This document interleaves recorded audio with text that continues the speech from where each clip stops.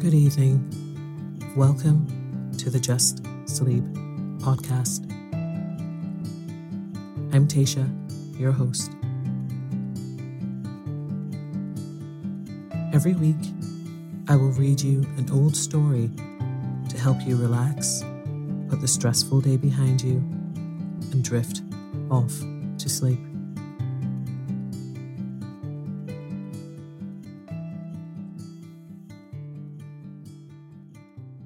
Occasionally, we will run ads in order to cover the costs of the production of the podcast. Rest assured, there will be no ads during or after the story. If you prefer an ad-free and intro-free show, you can join Just Sleep Premium. Visit justsleeppodcast.com/support for more information. I'm Sandra, and I'm just the professional your small business was looking for. But you didn't hire me because you didn't use LinkedIn Jobs. LinkedIn has professionals you can't find anywhere else, including those who aren't actively looking for a new job, but might be open to the perfect role, like me. In a given month, over 70% of LinkedIn users don't visit other leading job sites. So if you're not looking on LinkedIn, you'll miss out on great candidates like Sandra. Start hiring professionals like a professional. Post your free job on linkedin.com/people today.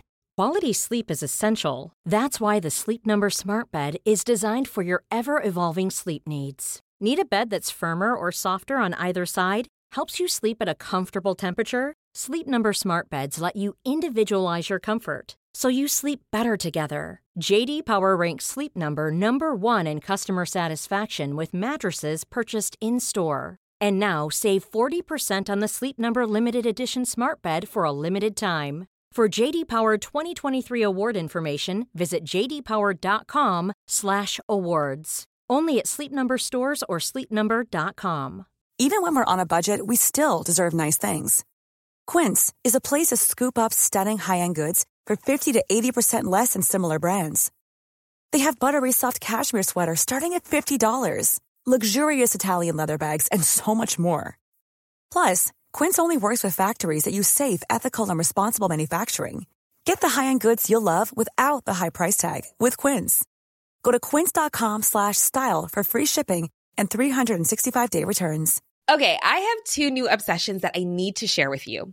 Impress No Glue Press-On Manis and Impress Press-On Falsies Lashes. Trust me, these are getting ready game changers. Both require no glue, so there is no damage to your natural nails and lashes, no mess, and no annoying dry times.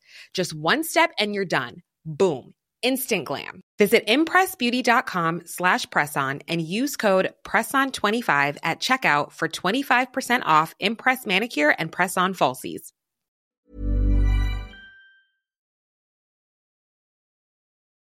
Tonight, I'll be reading from King Arthur and His Knights by Maud Radford Warren. So lie down, close your eyes, and let me read you a story. Arthur's Court and the Order of the Round Table.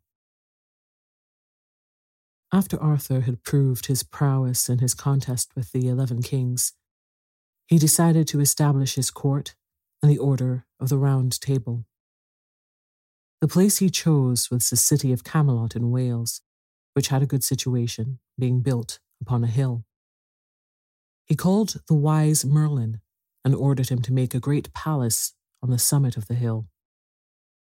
Through his powers of enchantment, Merlin was able to do this very quickly, and within a week the king and his personal attendants were settled in the palace.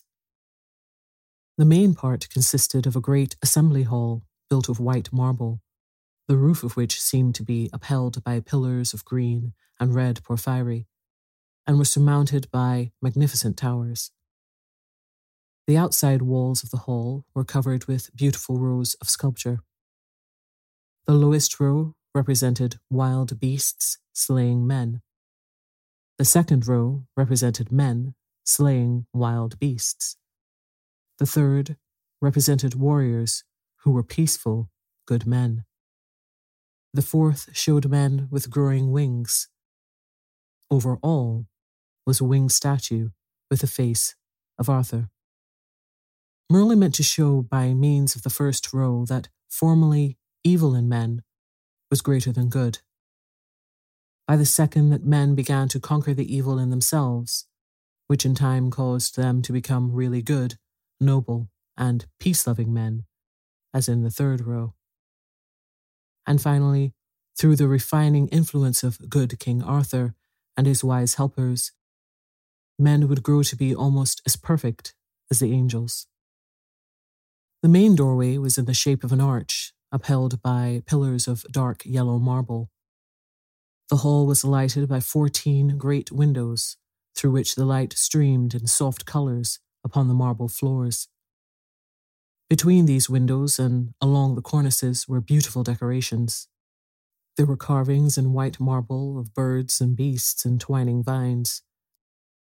There was mosaic work of black and yellow and pink marble, and of lapis lazuli, as blue as a lake when the clear sun shines full upon its surface. Under the windows were many stone shields, beneath each of which was the name of a knight. Some shields were blazoned with gold, some were carved, and some were blank. The walls were hung with beautiful tapestries which had been woven by the ladies of the land for Arthur's new palace. On each had been pictured some episode from the life of King Arthur: the drawing of the magic sword from the anvil, the finding of the good sword Excalibur, his deeds of justice and acts of kindness, and his many battles and wars. The two wings of the palace contained the dining hall and kitchen, and the living apartments of all the members of the court who made their home with the king. The dining hall was only a little less beautiful than Arthur's great assembly hall. The walls were hung with cloths of scarlet and gold. The deep fireplace was supported by 4 bronze pillars. In the middle of the room were long tables made of oak boards set on ivory trestles. At a banquet, the walls were hung with garlands of flowers or festoons of branches. The great kitchen had stone walls and stone flagging. The fireplace was so large that there was room for a whole ox to be roasted, and above hung cranes from which 6 kettles could be suspended, and pots of such a size that pigs could be boiled whole in them. All about the walls were cupboards. Some were full of plates of wood, iron, steel, silver, and gold, and flagons, cups, bowls, and salt cellars of gold and silver. Others were used for the storing of cold meats and fruits. There were several tables on which the cooked food was cut, and benches upon which the cooks rested when they were tired of serving the hungry eaters. Well might they have grown tired. Supper, the most important meal of the day, lasted from 3 until 6, and often longer. But the cooks and the little scullion boys who washed the pots and pans, and the attendants who carried in the food to the dining hall, all wore contentment and happiness on their faces as they hurried about with their long blouses tucked out of harm's way, for to serve King Arthur and his guests was considered a real privilege. The sleeping rooms were furnished with chests and chairs, and beds spread with fine linen and with ermine-lined covers. Hangings of various colours were upon the walls. On the floors were strewn rushes, and among them was thrown mint, which gave forth an agreeable odour. After Arthur, his officers and his servants had been in the palace for a few days, the king formally established his court. He invited all the knights who cared to do so to come with their families and retinues and live with him. Some preferred to remain in their own castles, but others gladly went to live with the king. Soon all were comfortably settled. The king's officers were very important members of Arthur's court. First of these came the Archbishop of Canterbury, who held the highest place in the king's regard. It was his duty to conduct the church services for Arthur and his followers, and to christen, marry, and bury the people of Camelot. Next, Sir Ulfius, as chamberlain, superintended the care of the king's rooms. Sir Brastias, who was warden, superintended the servants. Sir Kay, who was steward, had charge of all the food and the kitchen. Sir Hector, as treasurer, took care of the king's gold and rendered the accounts.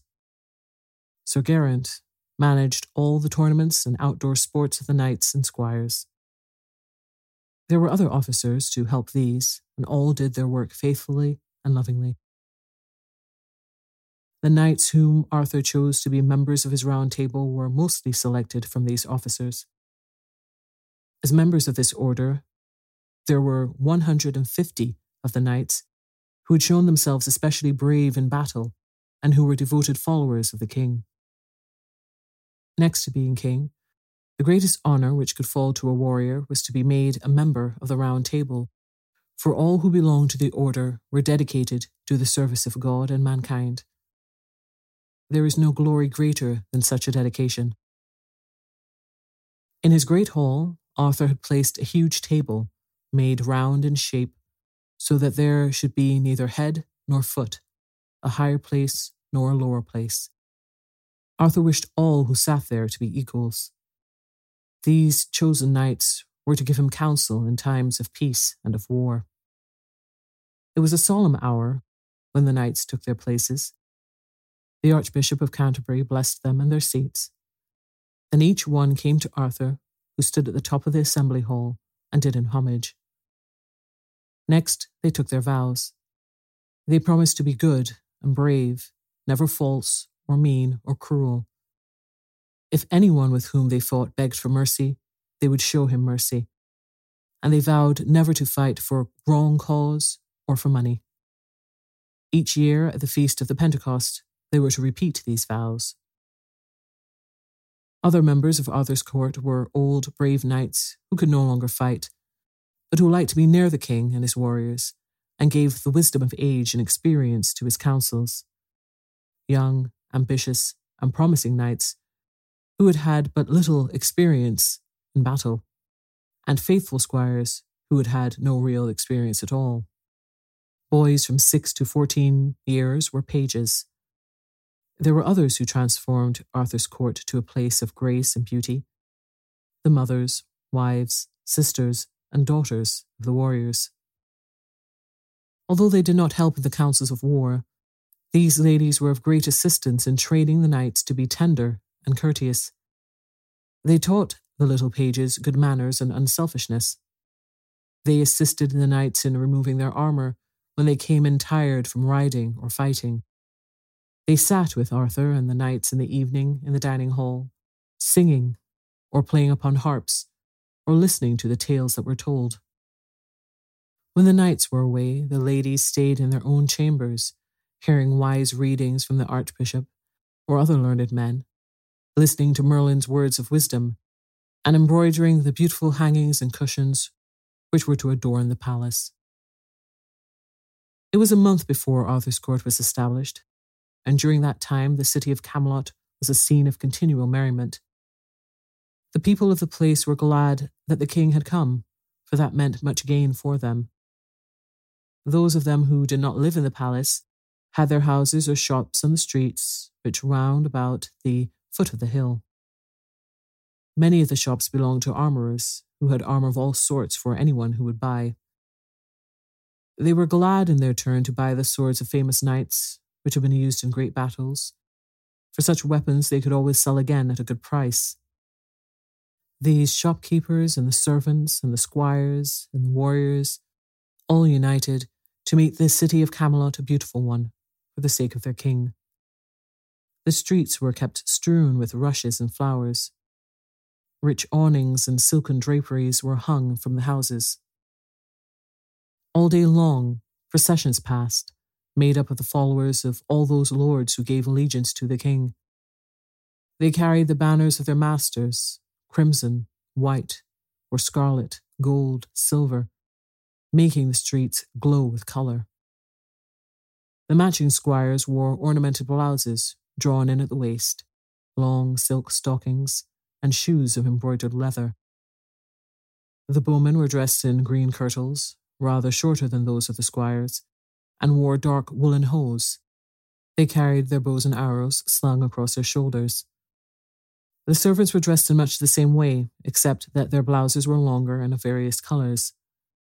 Many knights rode in the processions, their long plumes waving in the wind, their armour shining, and their falcons perched upon their wrists. All day long, too, bands of musicians played on flutes and timbrels and tabors and harps. Bands of young men and women sang songs in praise of the king. Storytellers went about relating old tales of famous heroes. The young men showed their strength by tumbling and wrestling, and their grace by dancing. The young women also danced. The wise Merlin often passed along the streets, walking silently among the merry throngs of people. Sometimes the little Dagonet danced at his side. Dagonet, the king's jester, a tiny man who made merriment for the court with his witty sayings. He always wore a tight-fitting red blouse and a peaked cap ornamented with bells, and he carried a mock sceptre in the shape of a carved ivory stick. Whenever Arthur appeared before his people, church bells were joyously rung and trumpets were sounded. The king, as he rode, distributed presents to the poor people, capes and coats, mantles of serge and bushels of pence. In a dining hall at the palace, feasts were held in those days for them, and they were also open for all people who might come. When the weather was beautiful, tables were placed on the sword outside the palace, and those who cared to ate under the shade of the trees, listening to the music of the blackbirds, whose singing was almost as loud as that of the chorus of damsels who sang in the palace. Every hour the servants carried in and out great quarters of venison, roasted pheasants and herons, and young hawks, ducks, and geese, all on silver platters. Curries and stews and tarts were innumerable. In the midst of the sword, a silver fountain had been set, from which flowed sweet wine. Even the great feasts of the year, which were held at Christmas, upon the day of the Passover, at Pentecost, upon Ascension Day, and even St. John's Day, were not as wonderful as these feasts when the king held holiday with his people. On these days of merriment, when the people were not eating or drinking or marching in processions, they were at the tournament field, watching the combats.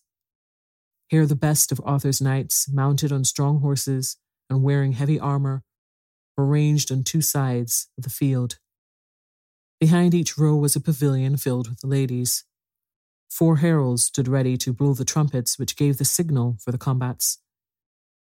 Each herald wore crimson silk stockings and crimson velvet kirtles, tight at the waist and reaching halfway to the knee. When it was time to begin, the heralds blew the trumpets, the ladies bent over eagerly, and the knights spurred their horses forward, riding with their lances in rest.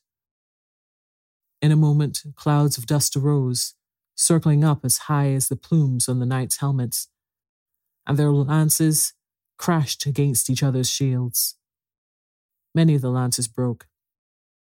Sometimes the shock of contact overthrew a knight, but no one was hurt, for the good King Arthur had ordered that the combats should be friendly. When the jousting had lasted for several hours, those knights who had shown themselves the stronger received prizes from the ladies. The prizes were suits of armour ornamented with gold and swords with jewelled hilts. The knight who, of all, was the strongest, chose the lady whom he considered most beautiful and crowned her the Queen of Love and Beauty. During the month of feasting, Arthur made knights of some of the squires. A young squire was first obliged to show his skill in tilting at the quintain. Then his father presented him with falcons and sparrowhawks for hunting, and arms and robes.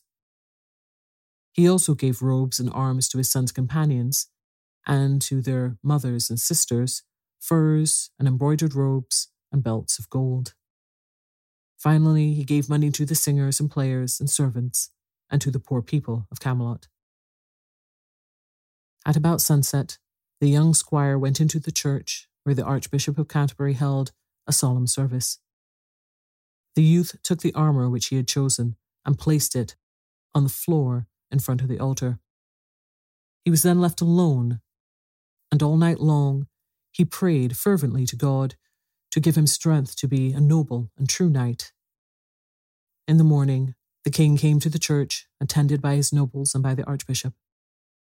The squire laid his sword on the altar, thus signifying his devotion to Christ and his determination to lead a holy life. King Arthur bound the sword and spurs on the young man, and taking Excalibur, he smote him lightly on the shoulder with it, saying, "Be thou a true and faithful knight." Then the squire took a solemn oath to protect all who were in distress, to do right, and to be a pure knight. After that, the Archbishop of Canterbury preached a solemn sermon. When the month of feasting and holiday was ended, the members of the court returned to their usual habits of life. The knights of the Round Table went forth to right wrongs and to enforce the law. All who were in distress came to the king for help. And to the whole country, Arthur's court was famous as a place where unkindness was never done and where truth, justice, and love reigned. King Arthur and the Princess Guinevere. After Arthur had been established in his court for some time, his neighbour, Leodogran, the king of Camelot, asked him for help in a battle. To this Arthur cheerfully consented and gathered his warrior men about him. It chanced, as he and his men were marching past the castle of Leodogran to meet the enemy, the king's daughter, Guinevere, who was the most beautiful lady in all that land, stood on the castle wall to watch her father's allies pass.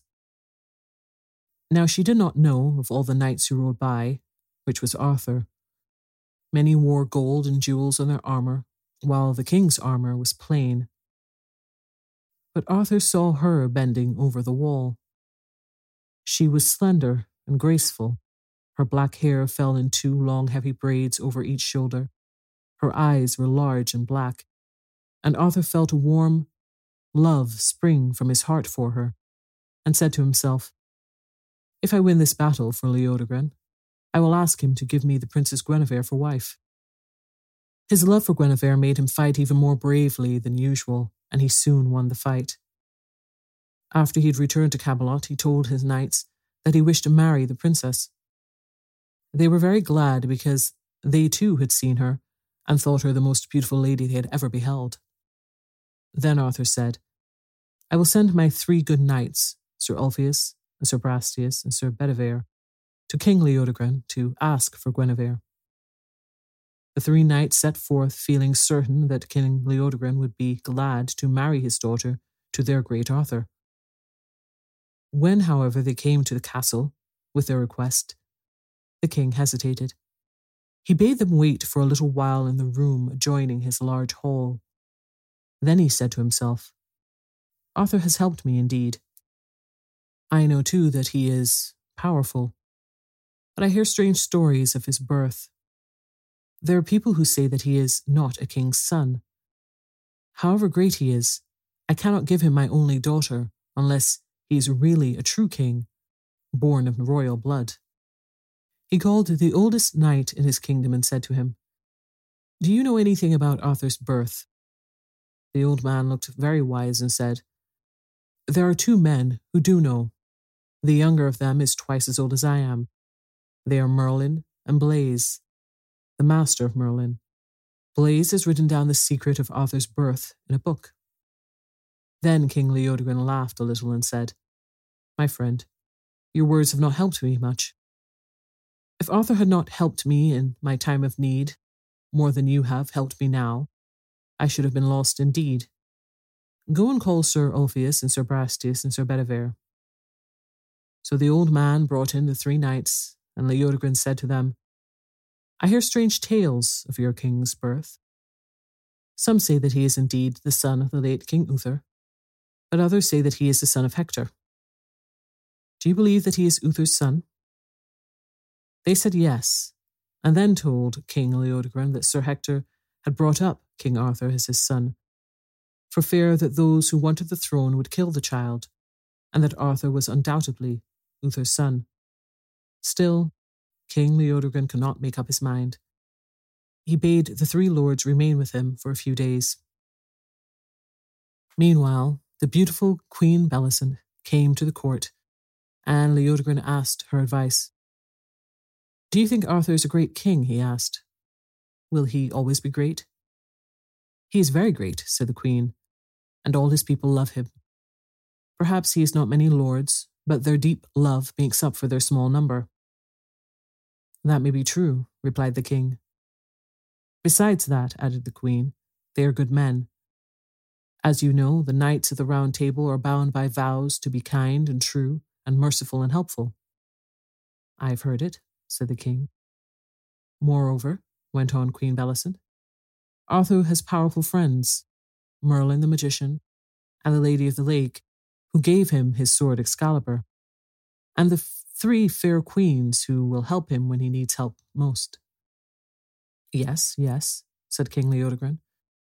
If all this is true, Arthur must prevail over his enemies.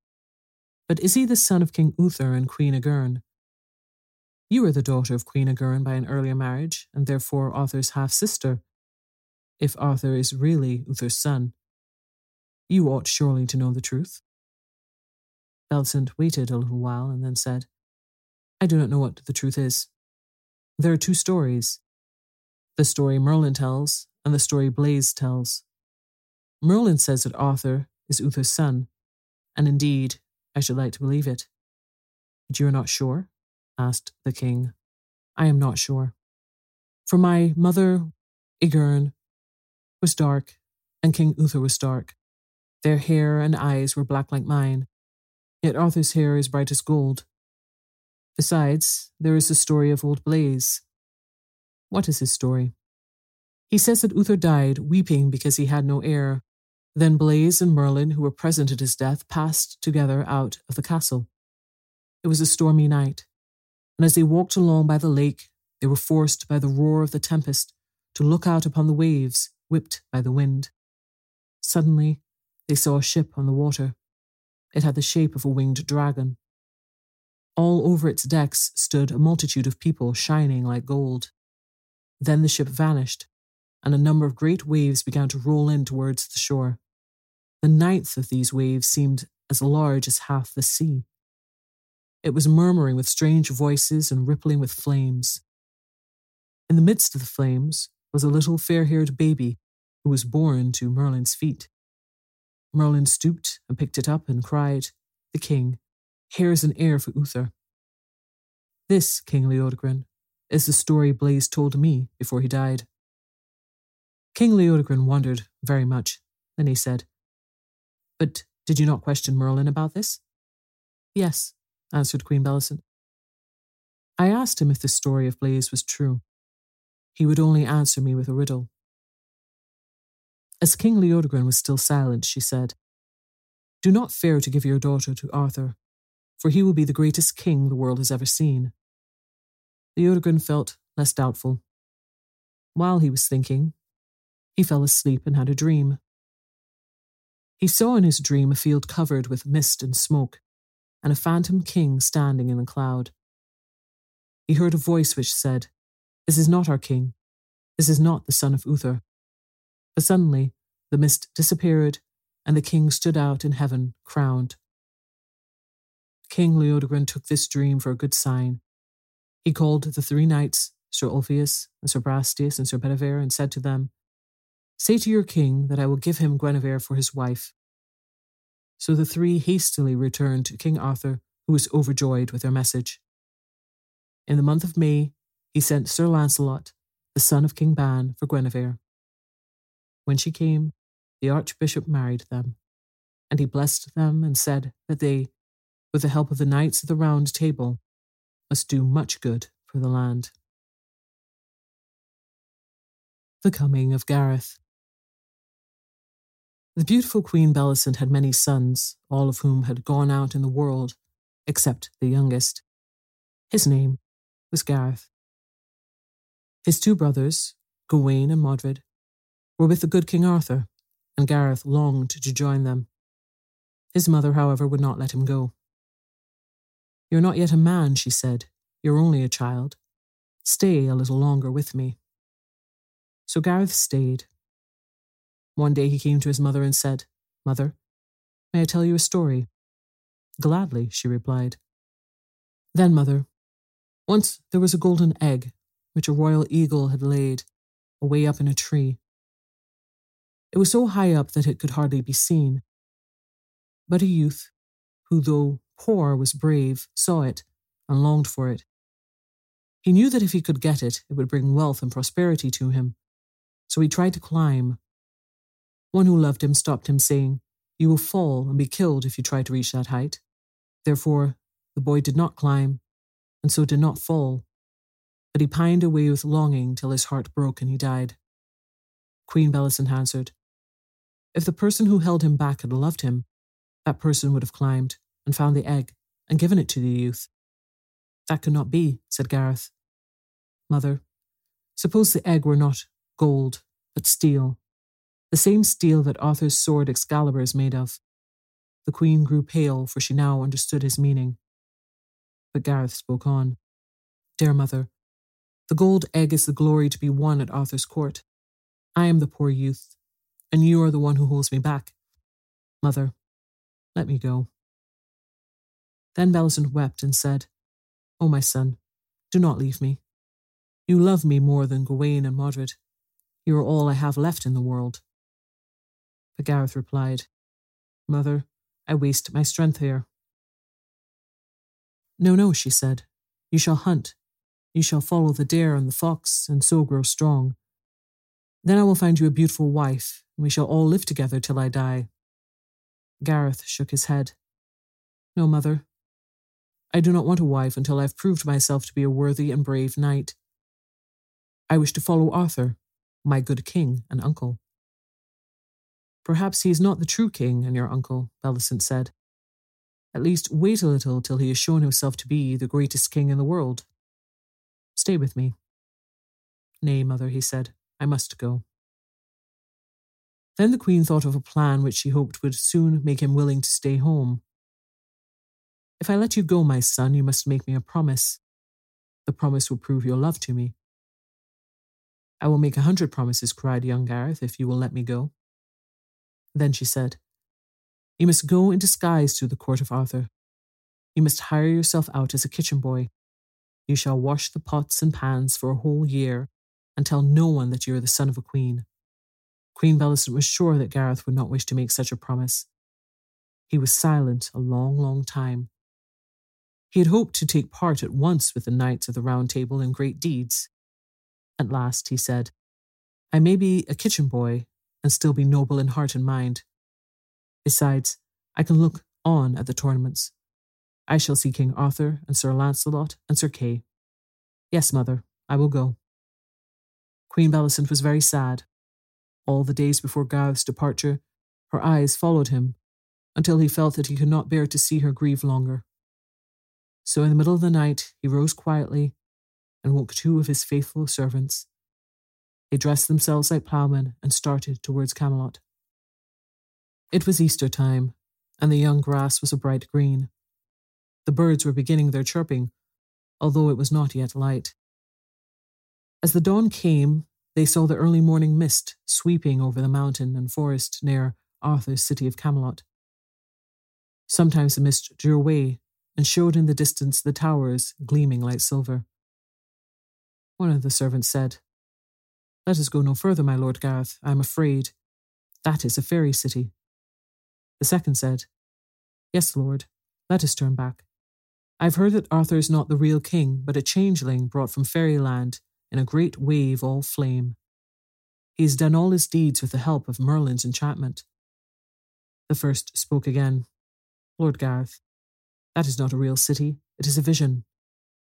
But Gareth laughed and said, "Arthur is real, flesh and blood, a brave man and a just king.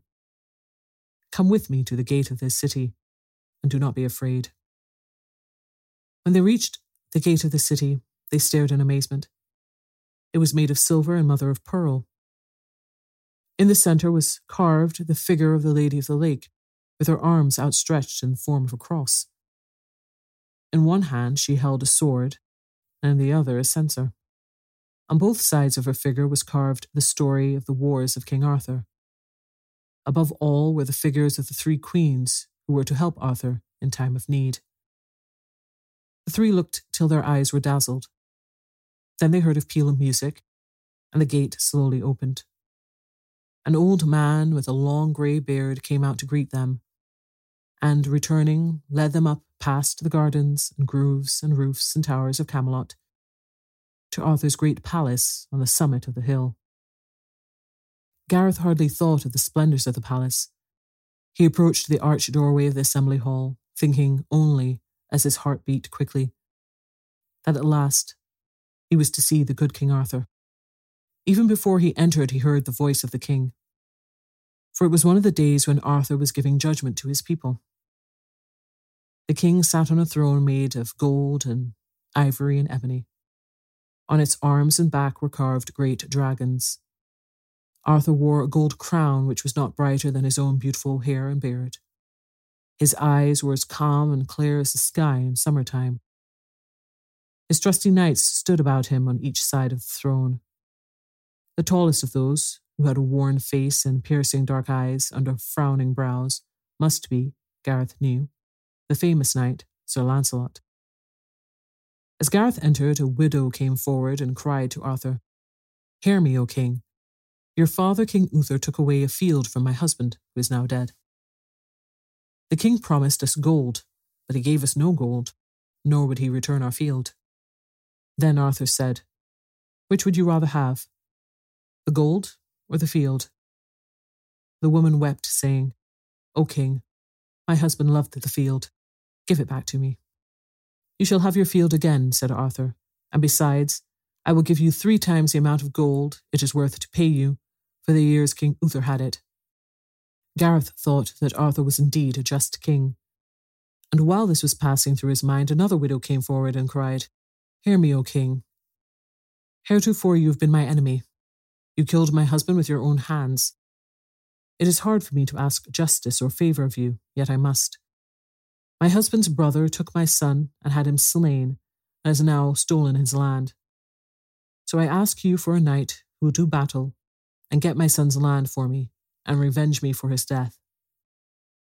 Then a good knight stepped forward and said, "Sir King, I am her kinsman. Let me do battle for her and right her wrongs." But Sir Kay said, "Lord Arthur, do not help a woman who has called you her enemy in your own hall." "Sir Kay," replied Arthur, "I am here to help all those who need help in my land. This woman loved her lord, and I killed him because he rebelled against me. Let her kinsman go and do battle against the man who has wronged her. Bring him here, and I will judge him. If he is guilty, he shall suffer." While Gareth was listening to the king's words, a messenger entered from Mark, the king of Cornwall. He carried a wonderful gold cloth which he laid at Arthur's feet, saying, "My lord, King Mark sends you this as a sign that he is your true friend." But Arthur said, "Take back the cloth.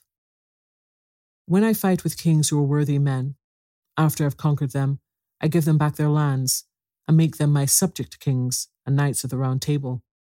But Mark is not fit to be a king. He is cruel and false. I will not call him friend." The messenger stepped back in alarm. Arthur said to him kindly, "It is not your fault that Mark is unworthy. Stay in this city until you are refreshed, and then go back home in safety." While the king judged other cases, Gareth looked round the great hall. Underneath the 14 windows, he saw 3 rows of stone shields, and under each shield was the name of a knight. If a knight had done one great deed, there was a carving on his shield. If he had done 2 or more, there were gold markings. If he had done none, the shield was blank. Gareth saw that Sir Lancelot's shield and Sir Kay's glittered with gold. He looked for the shields of his brothers, Sir Gawain and Sir Modred. Sir Gawain's was marked with gold, but Sir Modred's was blank. Meanwhile, Arthur had judged all the cases. Then Gareth came forward timidly and said, "Lord King, you see my poor clothes. Give me leave to serve for 12 months in your kitchen without telling my name. After that, I will fight." "You are a fair youth," Arthur replied, "and you deserve a better gift. However, since this is all you ask, I will put you under the care of Sir Kay, who is master of the kitchen."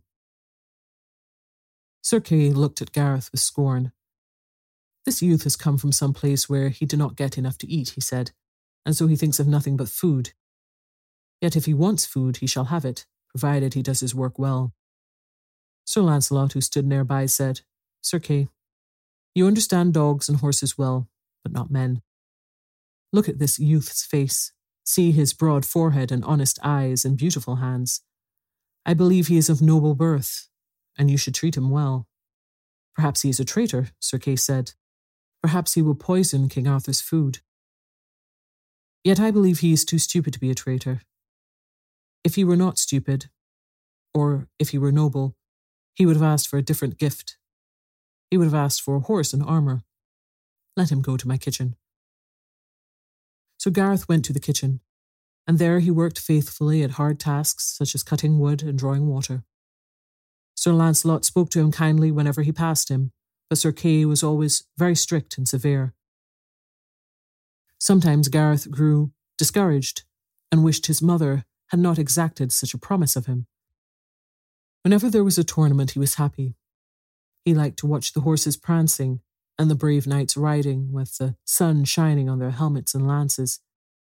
And he would say to himself, "Only wait till the 12 months have passed, and then I shall ask King Arthur to let me do some brave deed. Perhaps someone will come to the hall and demand to have a wrong righted. Then I will beg the king to let me do that act of justice." Such thoughts kept him cheerful, and indeed, before many weeks, his chance came for doing a great deed.